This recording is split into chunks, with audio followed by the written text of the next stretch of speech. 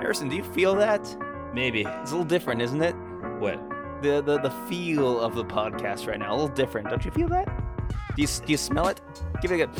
Don't you smell a little bit of a difference? I can't really do that. My son. Can't you sense it? Did you feel different vibes even as we begin? Well, I mean, yeah. I mean, because hockey is on and basketball is on and baseball is on. None of that matters. We have bigger news than hockey, or hockey going to like 12 periods, or basketball, or whatever. We have bigger news than all of that. No, we don't. Yes, we do. What? You tell me what is bigger than hockey. What is bigger than hockey is that we have a guest producer on for today's episode. But is he on? He's not on, but he's editing our podcast. Okay. So for those of you who don't know, producer Nick, lovely, sweet producer Nick, and his wonderful fiance, producer Riley, they are getting married this week. That's right. So in our benevolence, in our mercy, in our understanding, we're just going to dock Nick's pay, and we're giving it to your friend of mine, Taylor Schroll. That's right. Because nothing says we support the laity like you get nothing. Yes, you get nothing. Welcome to your new life together. Yeah. I mean, let's just be honest. I mean, hey, Riley's still getting paid.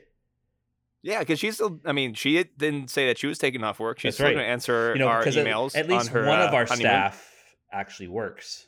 Yeah, absolutely.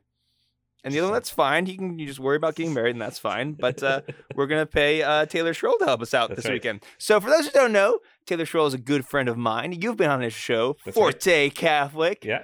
And the way Taylor's show goes, it's a more casual Catholic conversation. The whole thing is about making Catholicism fun again. He has a rotating a co-host, and I'm one of the rotating co-hosts. So if you want to, like, if you miss the old days of the podcast where Harrison and I really just beat each other up most of the time, we've gotten much nicer in our old age. But if you miss that sort of thing, then you can listen to Taylor Schroll humble me throughout his podcast. And final big news, final plug for you, Taylor, is that he just had his 200th episode. That's awesome. That dropped just this week. Cool. So I'm on it, and all the other people are on it, and it's a delightful show, and I encourage you to listen to that after you're done listening to Clerically Speaking. Nice. But you are right now listening to Clerically Speaking. Welcome. I'm Father Anthony. I'm Father Harrison. If any of you stop listening to our show to check out Taylor's show, I'm going to be so mad. And yeah, I can tell. I can tell when you stop listening. That's the Graces of Orders. That's right. People don't know that Graces of Orders means magic powers. Basically. I mean, that's by basically, I mean we are exactly. pretty much magicians. Wizards, if you will. We take ourselves very seriously. Absolutely. Because we were very important. No, that was Arrested Development illusion. Sorry. See, the references aren't funny when you point them out. I know, but I kind of had to because I was like, you probably won't get the joke. So here's the thing. I told you I'm not explaining my jokes no more. I'm just going for it. You do what you gotta do. But what important thing is going on in your important clerical life, Harrison? I'm recording from my new office at St. Peter's. I've moved since we last recorded, and so I'm settling in. It's a little weird right now it's just a weird time to move, to be honest. It sucks. It sucks. Yeah, man. Just gonna be honest, it's gonna suck. Although you can see a little bit right now. I've got this really awesome stained glass behind me in my office that is into the church, and it's of the apostles catching fish, and then on the other side is Jesus forgiving Peter for his 3-time denial. It's very cool, and that's in the backdrop of my office every day, which is kind of cool. That's a very good thing to have in a pastor's office. That's right. Exactly. I would say. Yeah, because obviously I'm Jesus. Right. Yeah. Okay. Yeah. You're Jesus, obviously. I was going to say you're supposed to catch fish and you mess up all the time. That's what I was going to say. But, I mean, the Jesus thing is sacramentally very true. Yeah. I'm not Peter. I'm Jesus. No. Yeah. So, no, it's just slowly getting settled. It's a little, it's also trying to get, I don't think people understand, like, when you go into a new parish, it's a new space, right? So you have to develop new routines and habits around these new spaces. So, for example, my old rectory was actually like right at the church. Like downstairs was the office, upstairs was the rectory kind of thing, and attached to the church. Not the case here. My rectory is about a 3-minute drive away. And already, though, I could say I'm noticing some benefits of it. I feel more relaxed when I'm at the rectory. It's more just a place to just chill and everything, which is kind of nice. And so, but this is the weird part for me. I have to break up my library. What do you mean you're breaking up with your library? What did your library do to you? I thought your library was your faithful spouse. What is going on? So, well, two things. First, I mean, as people know, I have many books. Yes. And I've decided that I'm not moving for 10 years. Oh, you get to choose that. That's nice. I mean, I kind of said to the bishop, like, you ain't moving me for a while then if I'm moving here. Mm-hmm. Was he okay with that? Oh, yeah. After moving 2,000 books, I'm very glad I said that. Okay, so like, bring me through this process. How did you move 2,000 books? Was it all your parents? Did they pack up all your books for you? How'd that work? So my parents, God bless them, are very, very helpful with this. Although the way they packed some of the boxes was backwards or a little mixed up on some of the shelves. Not many, but some. And my analness around my library came out when I was unpacking some of those boxes yesterday. I was like, they're not in order. They're not in the order I set them in. now I'm not a micromanager, except for when it comes to my books. Mm-hmm, mm-hmm. I was actually very smart with this. I had a whole system planned out. I labeled each shelf and then bookshelf and then each shelf. And then each shelf got a box. So each bookshelf, like each individual shelf of a bookshelf got a box. And then you labeled shelf A1 on the box. So that when the movers move them into the house, they're not going to be in the same order. So if I got box D3, well, that's going to go on shelf D, row 3. And so when we're unpacking, you don't have to do it in order anymore because they're all ready to go. And that was kind of question. Yes. Why are you putting your books in order if all 200,000 of them are written by Ratzinger anyway? Because they're not all written by Ratzinger. What? Is there another theologian? Because I haven't heard another theologian on this podcast. There's Balthazar.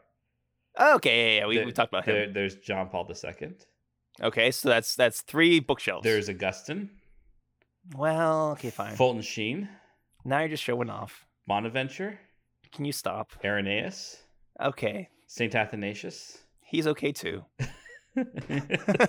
How long is this gonna go? This is like the Litany of Saints now, right? Right, yes. St. Irenaeus. Right, this book. Yeah. So anyway, but it worked out.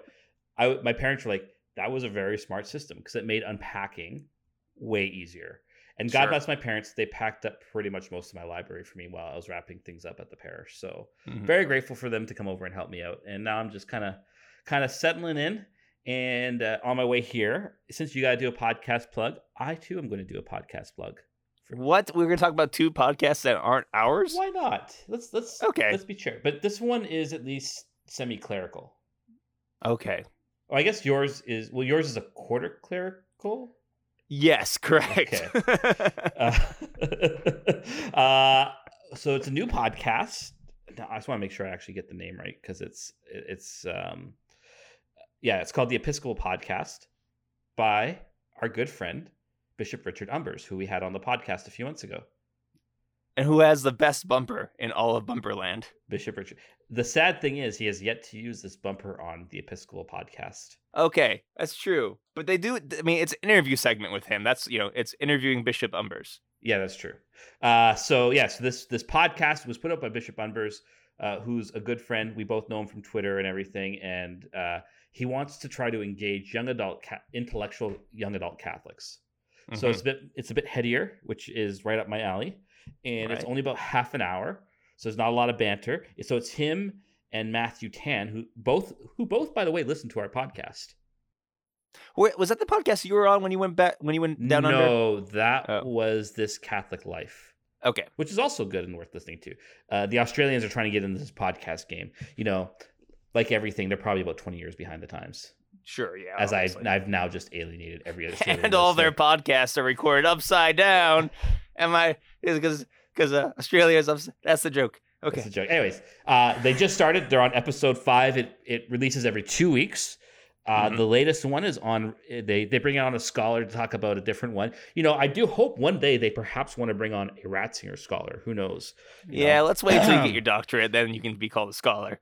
But the recent one was on Rene Girard and stuff like this. But it's a really good podcast. Matthew and Bishop Umbers are great people, so I encourage people to check it out, give it a subscribe, add it on top of Clerically Speaking. All right, that's enough about talking about other people's podcasts. It's time to talk about other people's tweets on the Summa Theologica. No, the Summa Tweetologica. Summa Tweetologica. Summa Tweetologica. Summa Tweetologica. Summa Tweetologica. We talk about the tweets. Summa Tweetologica. Lots and lots of logica.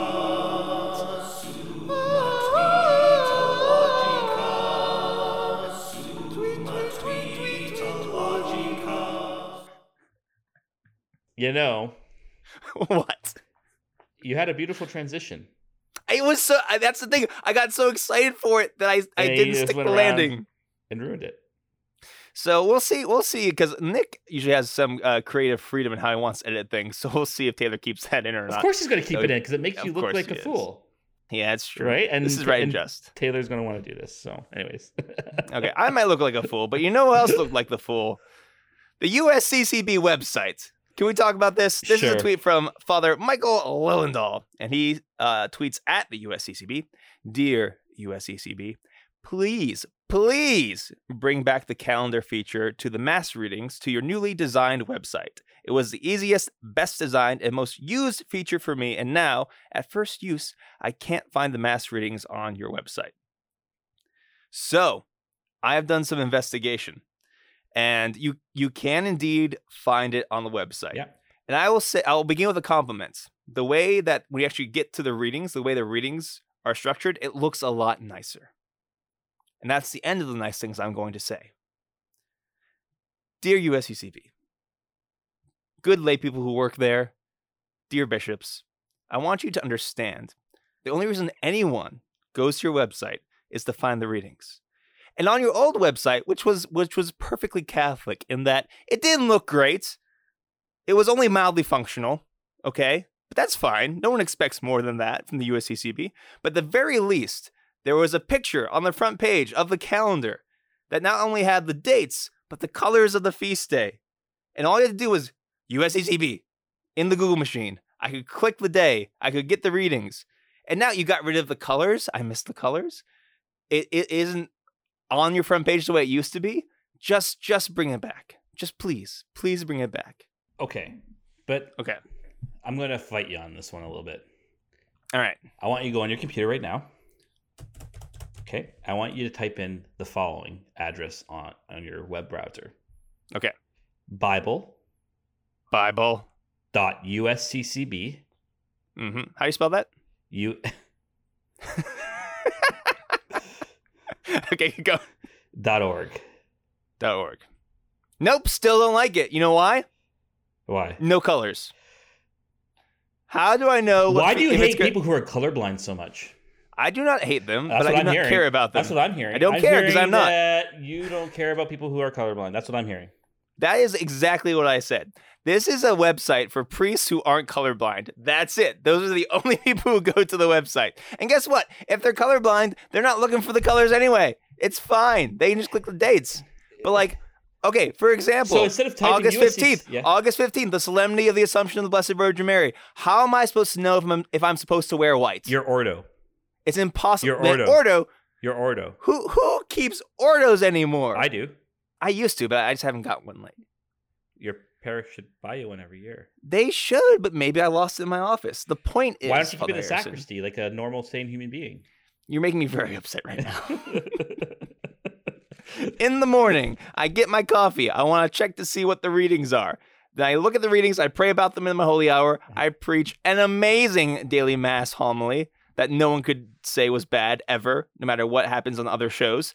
And then I'm good to go. But now I can't do that as easily. This is a cross, I know what an you're trying to extra do here. cross that I have to bear, and I don't want to bear it. I see through you. I see through you right now. Yeah? There is a reason for all this. What could possibly be the By reason? speaking against the USCCB, you Yeah. are ensuring that you will never be named a bishop. I mean, I am hurt that you would ever even think that I thought that was a possibility. I didn't Because say that you I thought it have was a too many words possibility. recorded. I'm just saying you're just trying to stack the cards against you as best as possible. I did that when I started recording this podcast, and I doubled down when I went on Taylor Schroll's show. Okay, so all I have to do is listen to 5 minutes of any of those shows, and I'm out ski. I am done. I am going back to parochial vicar. Even if I'll be a pastor, and the USCCB will decide, no, you're going back to parochial vicar. I don't know if they have the authority to do that, but they'll do it anyway. They don't, unless they're like in the secret room planning out every pastoral appointment for the entire church. Maybe. Bum, bum, bum. Okay, that's enough of that tweet. You go pick one. Anyways, all right. Let me get my Twitters open here. Okay. This is a little helpful tip that people may not know about confession. This is from Tarkov Loot Goblin at No Ordinary Socks. What are you supposed to do or say after listing your sins in confession? I just kind of sit there and wait. So, God bless you, Brandon, but please don't just sit there and quiet. Because then the priest is going to say something that you might be hurt by, like, is that all? Right, yes. Is that all you got for me? Are you finished? Are you done? Yeah. And or whatever things. Because there's really no good way for a priest to answer that silence without sounding like a jerk. Well, I'll say, I mean, I may or may not sound like a jerk, but I'll say, is there anything else you need to bring to confession today? That's a good way that I never Look thought how of. pastoral that is. Oh my goodness, all you other priests who listen to the show, you can steal that. I don't mind. I'm stealing it. Yeah. But no, so for those who don't know, you are supposed to usually end with something like, for these and for all my sins, and for those I cannot remember, I'm truly sorry. There's no official thing. Mm-hmm. There's nothing in the ritual that says what you're supposed to say. It's meant to just be more of a signpost to the priest to say, hey, Father, I'm done. Yeah. Now, give me your 20 minutes of advice and my 3 Hail Marys, and I'm out. Right? Yeah. So, no, but yeah, that's just, or if it doesn't have to be even that, say, I'm truly sorry for these sins, or something like that. Just something to say, like, I'm truly sorry, or just something to say to the priest, yep, I'm done. Hey, sometimes I've even had something like, and that's it. Yeah, I'd be okay with that. All right, too. fine. I know, I can start talking, right? Yeah. So I just thought it's a good tweet to use to kind of point out, because I think sometimes people don't know these things, and it's a good thing to talk about these things. So yeah. Yeah, I think the confessional in so many ways is this perfect sacrament of God's mercy and his justice. In his mercy, he will wipe away all of our sins. They will be obliterated in the sight of God. Mm-hmm. But in his justice, he has decided to make it awkward for everybody.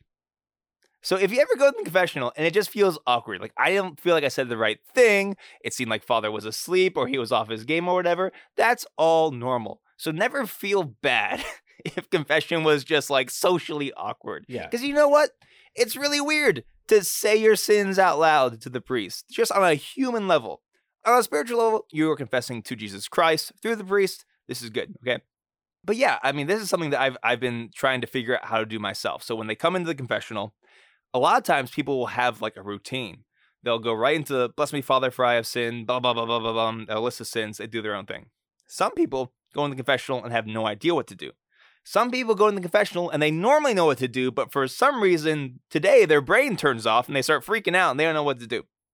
So if there's a silence at the beginning, and also you don't know. I don't know if you're on the other side of the screen, if you're having this serene or intense spiritual moment and you need a few seconds for me to shut up. I don't know. But when someone comes in and they don't say anything, I'll say something like, welcome to confession. Are you ready to begin? And we'll go from there. So this is all advice we're giving you. But even if you don't listen to any of it, that's okay. Just go to confession.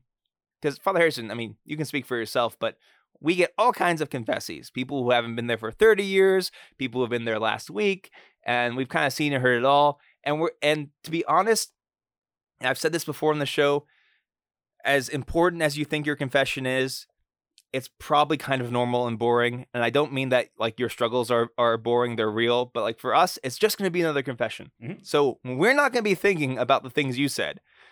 We might be thinking, oh man, I was kind of awkward in that, but for you, don't worry. So if you leave a confessional thinking, does Father think I'm a weirdo? Father has already forgotten. He doesn't care so much. Yeah. He just wants you to receive God's love and his mercy. Here's one other awkward thing I always struggled with, especially if you can't really see the other side at all. Uh-huh. Are they settled in yet?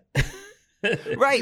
Because some of our older folks, they take a while to like right. move their walker to its spot and to sit down. And some of them want to kneel, but they shouldn't kneel, but they want to anyway. So that might take some time. I don't know what's going on with you. Yeah. So we want to give you that time to get all settled and ready to confess your sins. That's right. No, just go. I feel bad in a way because like when I first got here, because like I don't know. Well, I mean, part of what happened ever since the shutdown when this place we opened, they've gone. The previous pastor of my parish was really the bishop, and then they had a new guy who was only here for 3 weeks and then left, and then they had just a temporary guy for 2 months before I came in. So no one was really around to set up anything permanent because the usual confessionals are probably too small for COVID time. Mm-hmm. So they were using the sanctuary, which I hate with a passion for 2 reasons. One is my voice carries. And I know I have a hard time keeping it down, especially when you have an older person confessing and they can't hear you. And I'm like, yeah. I don't want to yell because if I yell, everyone's going to hear what you got to say here. And that's not good. Or they're going to hear your sin through my mouth or something like that. And that's not good. That's not protecting the seal. The other thing I don't like about it is people have a right to anonymity if they so choose. Yes. So I said to folks before I even got here, I said, just so you know, when I come into the parish, confessions are, also because I was away on holidays for a few days, but I said, confessions are canceled for the first 2 weeks, just so I can get things set up so we can have anonymous, safe confessions that can protect the seal. And so now, I walked through yesterday with a guy, kind of one of our sacristans in the parish, and we actually got something ready to go. So we're probably won't set up for this Saturday, but for the Saturday after, because we want to do that. And I love that. So like, I'm actually like, I haven't really heard many confessions in a few weeks and it's really weird. And I hate that. Yeah. And I'm like, I'm ready to get back into the confessional. So yeah. Yeah. And just a word of empathy for our good lay people listeners. It's gotta be tough to be kind of like at the mercy of the priest in the sense that each priest has their own way of doing things and their own personality. Yeah. And then you get into a rhythm and then you get a new priest and it's a different rhythm. And like, I'm sure like there are 2 other priests and 1 retired priest in my parish. I can guarantee you we all do things differently. And sometimes you don't know who you're going to get when you walk through the door. So all that is just normal awkwardness. So don't beat yourselves up. The fact that you had the courage and you trusted God enough to go to confession, you're a winner. You did it. You got mercy. If it was awkward along the way, that's okay. Don't feel bad. Yeah, because like, so for example, sometimes the priest might be tired, but he's there. He's still there, but he's tired. Mm-hmm. And so he might be hearing your confession. He might not just have much energy and say, I have no words of advice today. Your penance is a decade of the rosary. Sure. And that's it. Yeah. And that's okay. Mm-hmm. Because in the end, these other things, as good as they are, advice, counseling, etc., they're additions to the sacrament. The essence of the sacrament is to confess the sins and to receive absolution and to be sorry for your sins. Those 3 things happen, you've had a valid confession. It's also not about how we feel, right? Because you were talking about that earlier. Like, it's not about how we feel. In the end, God's grace works. And so it's about making an act of hope and faith in that works. So you might come out, as long as you got absolved, even if it was a bad experience, and we've all had them. Yeah, right. God has forgiven you. Through the priest. Question. Yes. Do you ever drink coffee while you're in the confessional? I have on a few occasions where I was really, really, really tired because especially my last month in my last parish, I was not sleeping well at all. And I realized it was probably because of the stress of the move and everything. And so, yeah, when I would go to hear confessions, I'd bring a cup of coffee in with me because I needed to be able to stay awake. Yeah, because it's funny because it's a kind of weird sacrament in that it's the only sacrament I have brought coffee to. Yep. You can't do it with other ones, but which is also on a selfish level why I prefer behind the screen, just so I don't freak anyone out with my with my cup of coffee. Yes, exactly. It's like, sorry, how many people did you murder? Yeah, right. Right. 1 lump or 2. No, not talking about how many times you hit them on the head. I want you to. I'm sorry. Alrighty. Let's talk about more spiritual and human things in today's presbyteral exhortations. And now it is time for presbyteral exhortations. Oh, yes. Quite good, quite good. Indubitably. I bet they can't wait to learn. They're gonna learn so much. It's my favorite part. It's the best part. Yes, quite. Yes, quite.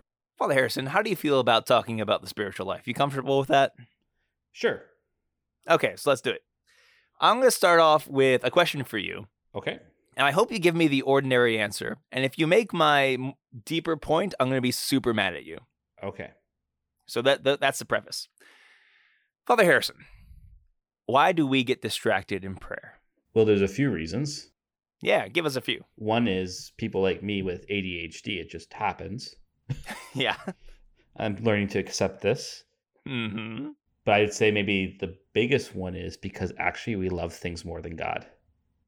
Okay. Did I make it Interesting. Did I make a deeper spiritual That point? might be. You might be might getting be. onto it. Okay. Okay. So let's break it down. And let's be careful. Like, I don't want people to hear that and say, "Oh, I get distracted. Oh my gosh, I don't love God enough." Like, don't beat yourself up. I'm just saying. We've got a whole segment to talk Yes, about it. exactly. That's what we're gonna do. That's what we're gonna do. Chill. Yes. Okay. So this is a question I get all the time, or not a question but a concern. People getting really upset that they get distracted in prayer, Mhm. right? Because getting distracted in prayer, it's no fun. It doesn't feel like prayer. You might not be getting a lot of spiritual insights. A lot of people beat themselves up for being distracted in prayer, right? It's like it's my fault, and sometimes it's just not. Sometimes it's just a normal human thing, like you with ADHD stuff, or like for me, like this morning, I was super tired last night. I did not sleep well, and I just dozed off most of my holy hour. And that's not how I like to do my holy hour. Like, I like to be reading and praying and listening to our Lord and levitating. That's fun. I like doing that in prayer. Like, all these things. I like when the angels visit But how do me. you levitate with all that Italian grease? Like, that's No, gotta weigh it you down. actually- The No, Italian grease it is doesn't. It actually doesn't. Actually, that's the fuel. That's like, when you burn a candle Uh-huh. or oil burns, it's the same sort of thing. So Oh, the okay. reason why most people don't levitate is that many people aren't Italian by birth. They're only Italian by grace, the grace of their baptism. Yes, but isn't being Italian by grace the same thing as being Italian by birth? Well, I mean, grace builds on nature, Father Harrison, as we all know. I'm a little disappointed. And perfects it. Even right. So but we're all in if grace different is places. perfecting your Italian nature, I'm sorry, I'm still confused here. The point is, Sorry. those are the things, when the angels can come and speak to me, when I see Jesus Christ face to face in my prayer, that's what I prefer, okay? But sometimes that doesn't happen. And indeed, like, sometimes it's because, actually my spiritual director yelled at me the other day Oh, because wow. he found out I was going to my holy hour in the morning before I ate anything. Oh, no, that's bad. He's like, "What are you doing? Have a yogurt or something. How do you expect to be awake and be ready for your holy hour if you don't put something in your body?" How did he yell at you? He didn't yell at me. Not that he would be afraid of yelling at me Yeah. if he needed to. He's great. I love it. Mhm. But he was just like, "What are you doing?" He just kind of like, not made fun of me, but just kind of like, hey, this is stupid. Don't do that. Smart Make sure you enough. eat something before Yeah. you pray. Right. And so I've started to do that, and actually it makes a huge difference. Cool. So there's all those kinds of normal reasons. Let's get into your reason first, because I don't think it's the same as my reason so Right. much. The other reason is because we like worldly things. Mhm. So this will be something that'll happen in my prayer. Sometimes instead of like praying, like I've made myself go to prayer because I'm a good and holy priest. But sometimes in my prayer, you know what? I'd rather just think about video games. Or maybe I'm thinking about the breakfast that I'm going to eat, the bigger breakfast I'm going to eat afterwards, because that's kind of where I want to be. I don't want to be in prayer. I'd rather be distracted. Is that something you're talking? What are you Sort talking of. about? I when guess you're what I'm those talking things? about is like we show up to prayer Mhm. and our mind gets filled with other loves. And for me, it's like not even such a bad thing per se if we are willing to actually encounter it. In that when distraction happens in prayer like this, and where our attachment is, oh, I wonder how the Canucks game is going to go tonight. Mhm. Or, if I do this, this, and this, I can make an extra $1,000 this week. I find this especially around stuff around the comfort of life, I think. Mhm. It does manifest like, well, then I actually prefer to spend my mental time on this thing rather than on God. Mhm. And that reveals something about our heart. Now, that's never a bad thing if we're willing to encounter it and engage it. Okay, so all right, that's what's happening right now. That's why I'm distracted. And you know what? It's going to be like that for a while, probably. Okay, Jesus, help me to detach me from this, right? Is kind of where I would go with it. It's like help me to get a right ordered thing with this. Maybe it's not a bad thing to get another $1,000 in work this week or whatever, but why do you want it? Like, and this is where we can bring it to prayer. Why do I want this? Like, you can do a little examination of conscience. Why do I want this? What does this do for me?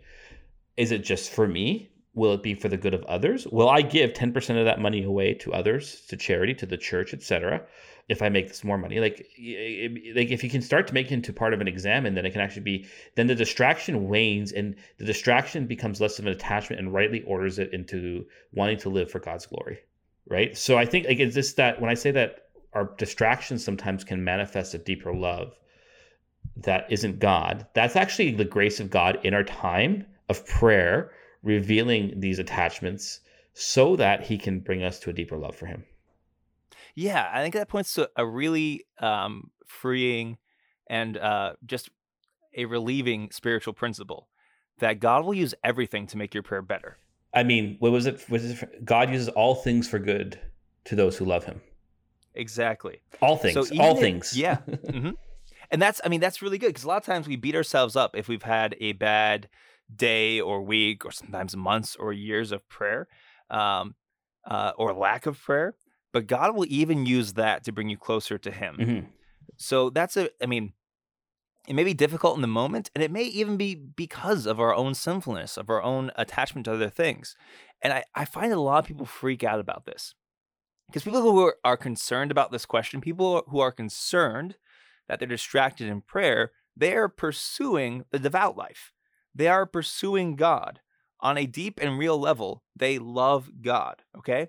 So that's important, and that's good to acknowledge. But sometimes I'll hear things like, I was distracted and I didn't really want to be. It's like, well, I hate to break it to you. On some level, you wanted to be. Exactly. Yeah. It wasn't like a conscious thing. Right. But this is kind of where your heart is. Exactly. And don't be shocked if you find out through prayer that, oh, I'm still a sinful person. God doesn't hate you because of that. He's showing you that not to mock you, not to make fun of you. No. It's like, hey, this is where your heart is.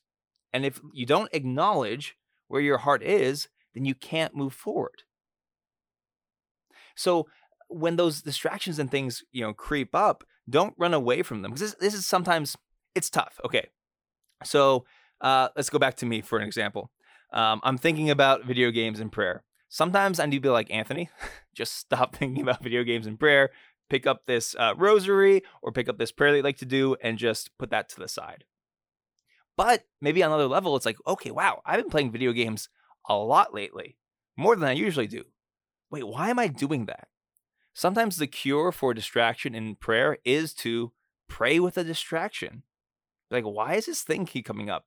And it might be something stupid, like video games. It might be something that you don't think is prayer worthy. But if it's something that's on your heart, whether it's big or small, that's what God wants.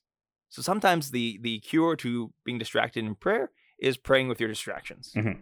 Yeah, like I even say to people sometimes, like, listen, again, it happens to all of us. With the distractions like that is, I also say, hey, if you're sitting there in adoration, you're just kind of looking at the Lord and everything, and suddenly you're like, oh, I need to go get bread at the store and milk and honey. Just say, Lord Jesus, I place this concern in your hands. Mm-hmm. So like I always say, like your distraction is actually an opportunity to make a choice, right? You have a choice here to say, and here's the other thing, like this, it's okay. Like God actually wants to care about even those mundane things in your life. Yeah. Right. So it's okay to say, hey, I want to put my grocery list in your concern, God. Like that sounds a little silly, but it's just like to say, Jesus, I place this in your hands. Suddenly this concern, and I always say too, like if you have a little notebook, write those things down quickly. It's okay, because then it'll get it off your mind and say, hey, Jesus, I've done this with you and I place this in your hands. And now it's actually sanctifying this little domestic task you have to do for God's glory, which is a good thing. And that's really what the whole Christian life is about bringing all things under God's glory, including buying milk, right? So it's okay to do that. The other thing, I don't know if you're going to go here or not with this, but it's with distractions too, I think part of it is we often start prayer not knowing how to start prayer. Okay. Well, by this, I mean, like, we just think, I just have to show up and sit there, which usually doesn't work. We just think I have to quiet down. I just have to let God speak to me. This is going to sound weird to say, but I think we over spiritualize our prayer. And by that, I mean, we ignore the embodied element of our personhood, right? We get a little Gnostic around prayer, thinking this is just a purely spiritual experience. But really, prayer is not prayer is a spiritual experience, but it's really a personal experience. And the person is body and soul. Does that make sense? Yeah. I think maybe another way to say it is it's not a purely passive experience. Right. Like in a certain sense, you go to prayer to receive. Prayer is not your work. It is God's work. It's a work of grace. But I mean, it always helps to use the relationship of the analogy of relationship. If you're going to be with someone you love, it's kind of weird to be like, okay, you're there, I'm here, and now we just wait. Right.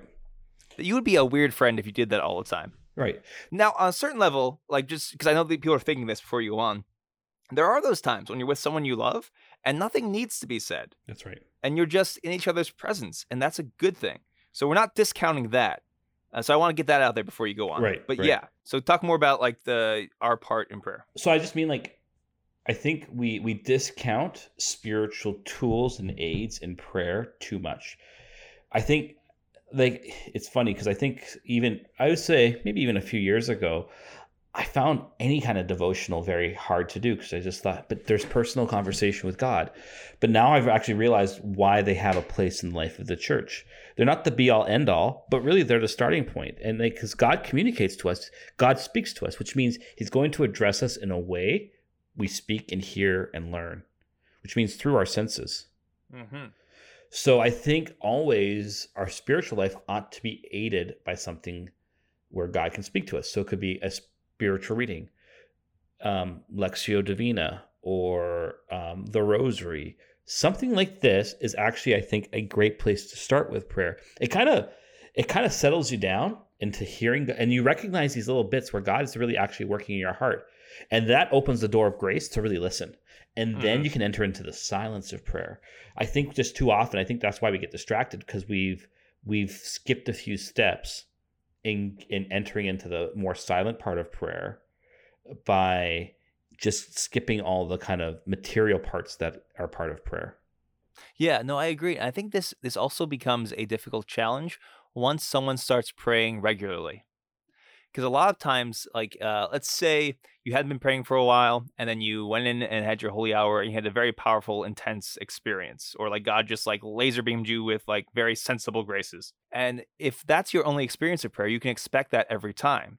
So if that's not happening every time, you start to freak out, and then your mind starts to wander. It's like, no. Actually, the more you pray, the more ordinary it becomes. Mm-hmm. And that's why it's important to use those sort of tools and things, because this is just ordinary prayer. Going for the Lord, if you're not in adoration, by yourself in some sort of place of silence, whatever you can manage, and, praying the rosary. And maybe all you did was pray the rosary, and it was nice, and it was fine, and that's about it. Mm-hmm. Okay, good. That's normal prayer. Mm-hmm. We need to have a certain kind of humility when we come to prayer. That because a lot of times people fighting through the distractions are looking for the right formula, the right words to say, the right things to do so that they get this experience in prayer. It's like, no, that's not what prayer is about. Prayer is about this relationship with God, this communing with God. And a lot of times that relationship looks ordinary. Yeah, totally. No, exactly. Agree. Yeah. So, but I want to get to another thing. Okay. The reason why we're sometimes distracted in prayer. And this is the thing I really want to talk about. Sometimes we're distracted in prayer, or even getting like intrusive thoughts that we don't want. Sometimes that's happening because we actually want to be distracted. Mm-hmm.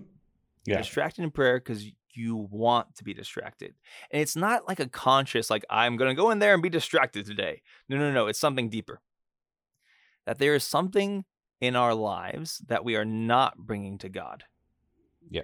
And we're afraid to bring to God.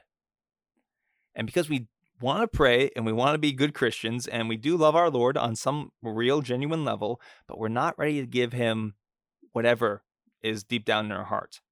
And sometimes, and what makes this difficult, especially at first, is sometimes we don't realize right away what we're hiding from God. Because sometimes some of those deeper wounds or deeper concerns, or even sometimes deeper sins, that we are so afraid of them, or they hurt us so much that we have subconsciously hidden them even from ourselves. Mm-hmm. And so maybe you've done all the things, right? All of the tools Father Harrison talked about, and it's been like a week, and you're still just it feels like being attacked with distractions or intrusive thoughts or something like that. Maybe the reason is there's a part of you that wants to be distracted in prayer because you're afraid to bring something to God. And this is when we start to get into some of the deeper parts of the spiritual life, especially when it comes to grace and healing of deeper, more core wounds, if you will. It's like, okay, I've been distracted for like a week now. Why isn't God giving me these sensible graces? It's because God's not going to, he loves you too much to let you fake your way through prayer. That's important to acknowledge. God isn't punishing you, but he's not going to let you fake it. Mm-hmm. There's something there that you need to bring to him. And that can be a difficult thing because the human heart is very, very torturous. It doesn't reveal itself to us readily. And a lot of this times this sort of thing happens because we all employ certain survival techniques that kind of keep us alive at the same time tear us apart. So, for example, maybe you're a person who's experienced a lot of hardship in your life and a lot of hardship in your family, and you've always had to be the one to be strong. You've always had to be the one to keep things together. Because if you don't keep things together, the family's going to fall apart. If you don't keep things together, there's going to be chaos.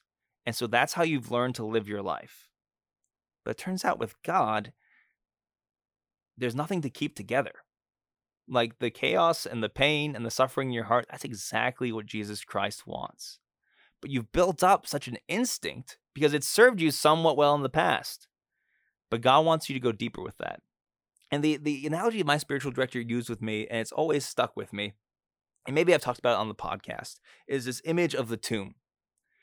Because even for a lot of good Catholics, we don't live our lives in the resurrection. We live them in the tomb. And we live in the tomb because it's our own choice on a certain level. Because no, it's not great. It's dark, it's damp, it's musty or whatever. But it's familiar. It's not great, but it's home. And so we're going to stay there because we don't know what's outside. Sometimes living in the freedom of God can be the most terrifying thing for us because we've never experienced it before. Mm-hmm. We haven't lived our lives in freedom. We've resigned ourselves to a kind of darkness and to a lack of freedom. And on top of that, because once you start praying regularly and God starts bringing you along in the spiritual life, if that's happening, then the enemy doesn't want you to leave the tomb. He doesn't want you to experience freedom. He doesn't want you to experience new life. He doesn't want you to live the way you are. And the way you are is because of baptism, you are a new creation. So on top of our own fears and stuff, a lot of times the enemy will attack us as well.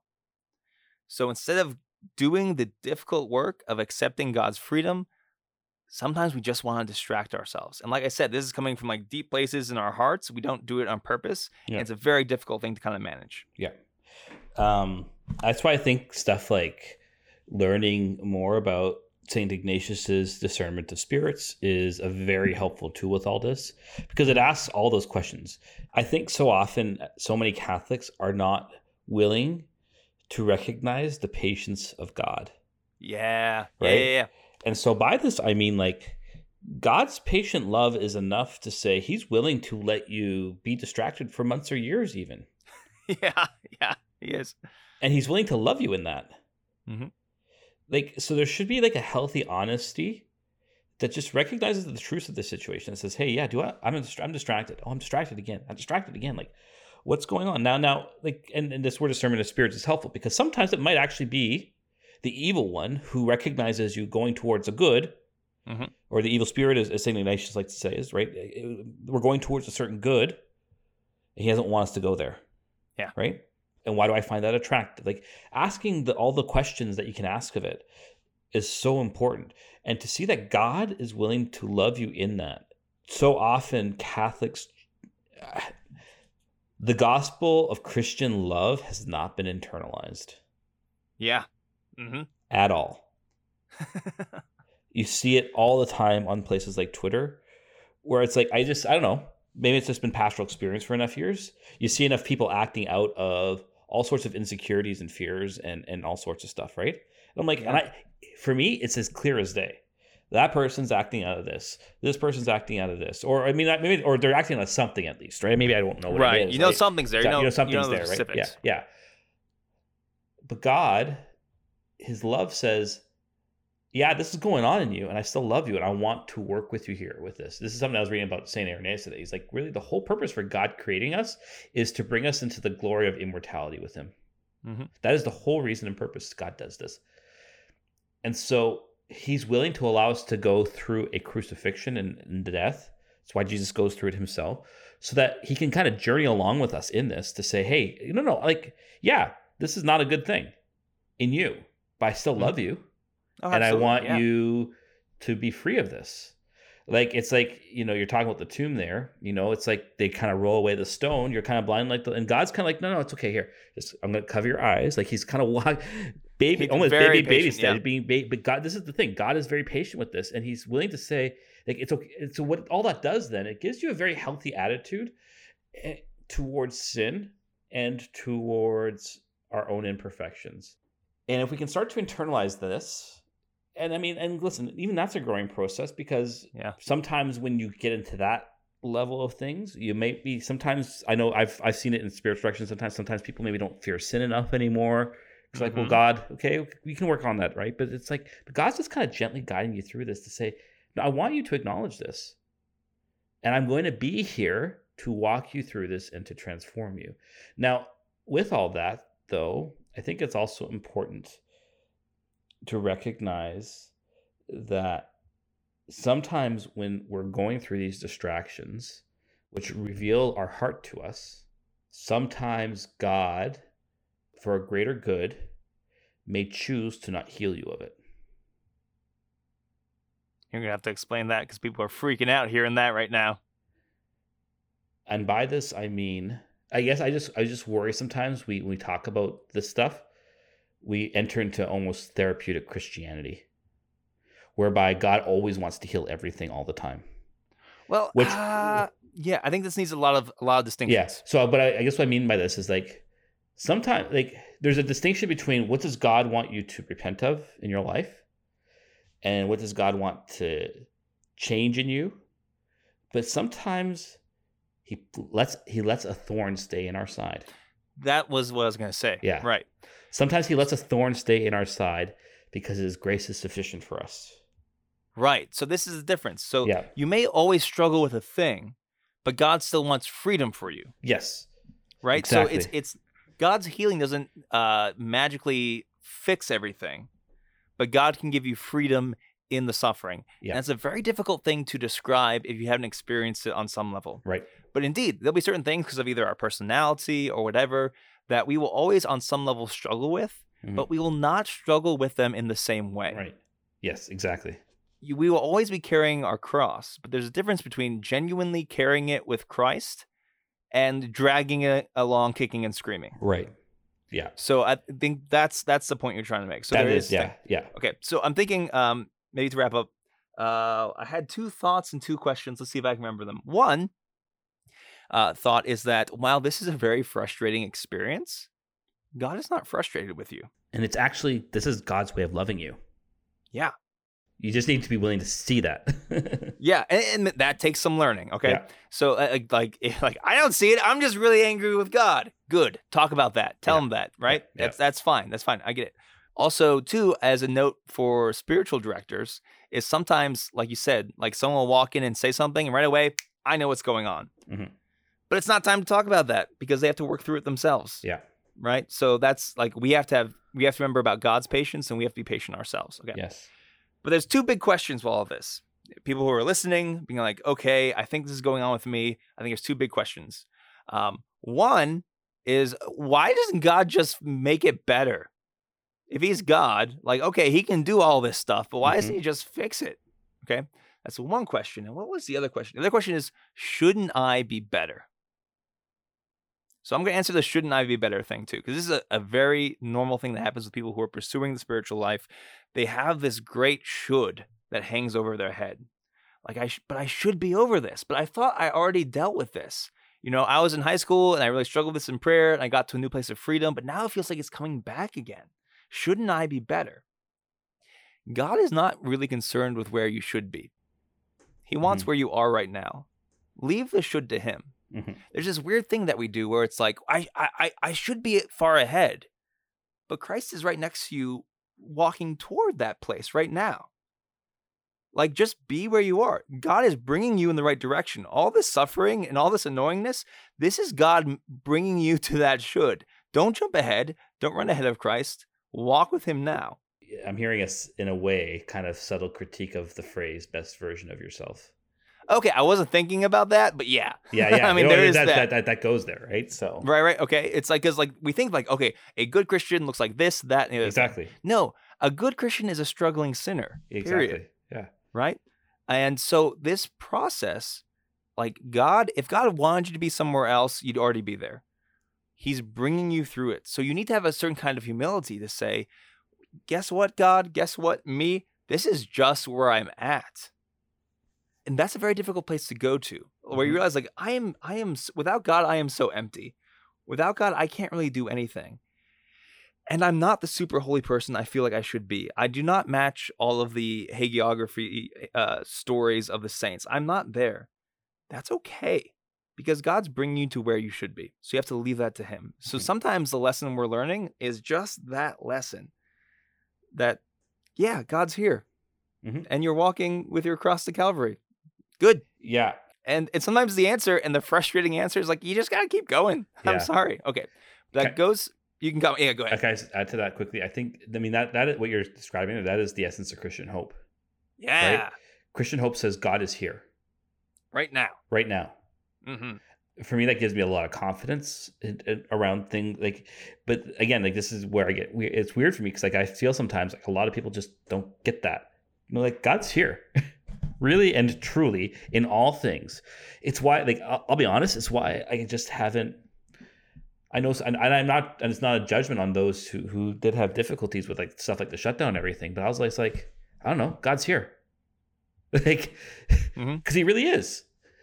He's really working through this, and I may not see what he's doing.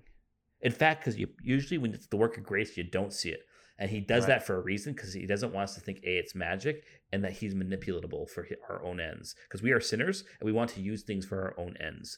But he's really there, and the workings of his grace always work through weakness and poverty and suffering, and those are precisely the places he's there most. And that is where Christian hope is.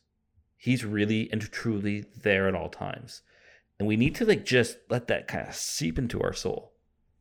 And because we've built up so many walls, or we've been breathing the air of the culture for so long, it's not the same as, okay, I heard you guys, Father Harrison, Father Anthony, I heard you. Why can't I do it right now?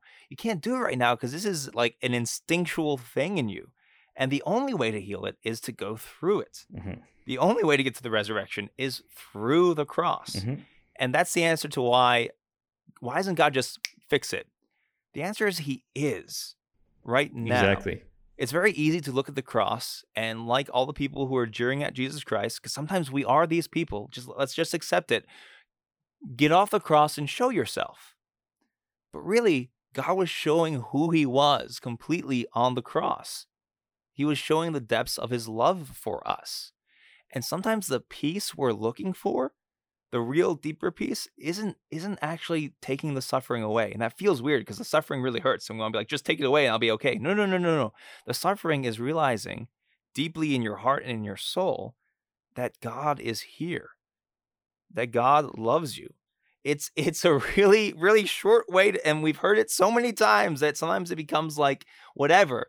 But the deep truth that actually brings us peace is that God is here and that God loves you. God sees you. He's with you. Everything that you're going through, he felt on the cross. He has not abandoned you. He is not ashamed of you. He's not frustrated with you. He's not even impatient with you. And that's sometimes where the peace comes from.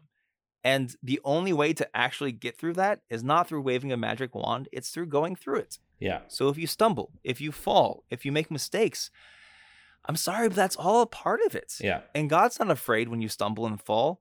God knows the spiritual life is very much 2 steps forward, 1 step back.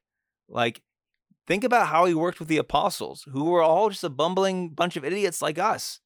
Like, he worked with them. Yeah. He even knew they wouldn't even get it while he was on the cross. Yeah. Like, that's how patient he was with them. And he was with them the entire time, even if they couldn't see it or feel it. So, yeah, that's going to happen with us too. And I wish like there was a 5-step method to say, this is how you internalize this. Yeah, I really know, do, right? because like I'm sure this is where everyone else is listening. Like, how do you internalize? I'm like, I don't know. Like, and that's where, like, for me, it's maybe like I can say personally that hope has always been very natural to me in a way. So it's always been a hard thing to teach on how. Yeah.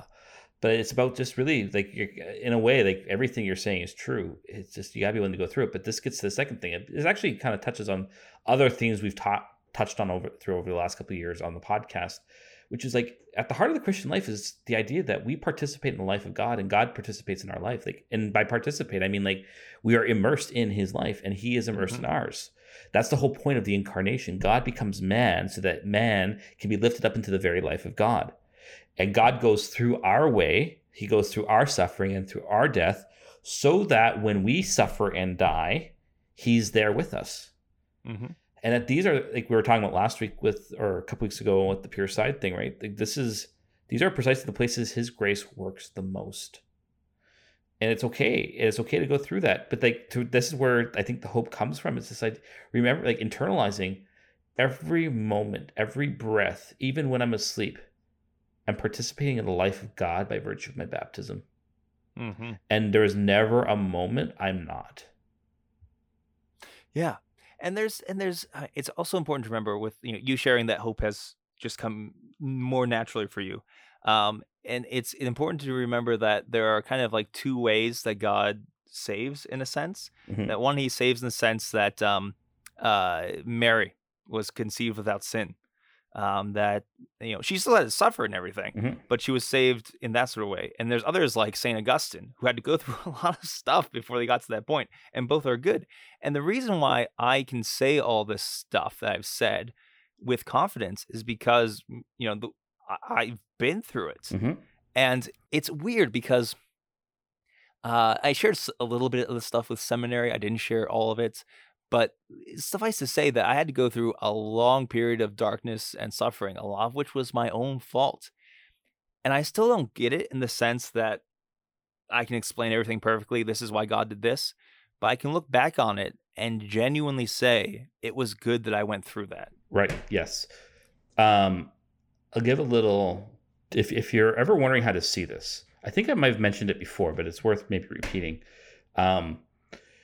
Because like I remember once I was on my diaconal ordination retreat and I was really struggling to accept some stuff that happened in my life, and I struggled to find peace with God in it, and the director of my retreat was noticing this. Yeah. and he said, okay, this is what I want you to do for your holy hour tonight. You're gonna take a piece of paper. And on the left-hand side, you're going to divide it lengthwise in half, and then put with a big line down the middle. And then you're on the left side, you're going to put plus 1 to 10, or plus 0 to 10, and then 0 to minus 10. And then on the bottom of the page, you're going to mark off the last 5 years and give them enough gap, equidistant, right? So this was 2013, so like 2000, essentially from when I started seminary to when I was about to be ordained a deacon, 2013. And then he goes, I want you to think of 3 or 4 events of each of those years and just put a number to the experience. Was it a good experience, bad? How good was it? How bad was it, right? Yeah. So I did this. I charted the dots. And he said, just stop after that. So I brought it back to him and he said, now take your pen again and draw a line through those dots. And I still remember because it would have been the summer of 2012 had a minus 10. Yeah. And then that following whole year, there was a plus 10 almost right afterwards. Yeah. And it helped me to see if God is here, he's also here. Yeah. Right? Mm-hmm. He's in both. God can't lead me to the plus 10 without going through the minus 10. Mm-hmm. And he's doing it in both. It's the same thing with Israel's exile. God is he's using these, like Nebuchadnezzar, these foreign entities. But when he brings them back, they see that God was in all this, right? I mean, even the way they recount it, it says that, like, the prophet Jeremiah is essentially saying, like, Nebuchadnezzar is my servant. That's what God is saying, which is horrible to the ears of the Jewish people. But they saw God is here. And this is the thing. That's the hiddenness of the cross. You see, the secret of Christianity is that the cross has actually been at work all throughout history. It's just culminated and recapitulated in Jesus. And that he's living it out so that in every moment of a real crucifixion, and we all have them at different points in our life, God is actually really working that to bring us to a resurrection in some way. Absolutely. So I encourage that exercise if you're thinking, I have a hard time seeing this. Yeah. Good. So my final thought is, if you're distracted in prayer, don't freak out. It's all a part of it. God is there. God is still there. Yeah. So, thank you guys for listening. Please leave a review on iTunes and tell your friends about the podcast. Tell your enemies too, because Jesus says we must love our enemies. You can find me on the 200th episode of the Forte Catholic Podcast. They can't find you at Nick and Riley's wedding? I mean, if they go, they'll find me there, I guess. I'll be doing that too. They'll find you on the YouTube channel? Yeah, on the YouTube wedding? channel. Anyways. Yes, I think they're live streaming They it. are. I don't know. Figure it out yourselves. I'm not telling you. You can find me at FR Harrison. Contact the podcast and receive updates at ClericalPod on Twitter. Find us on Facebook or email us at clericallyspeaking@gmail.com. Peace. God bless.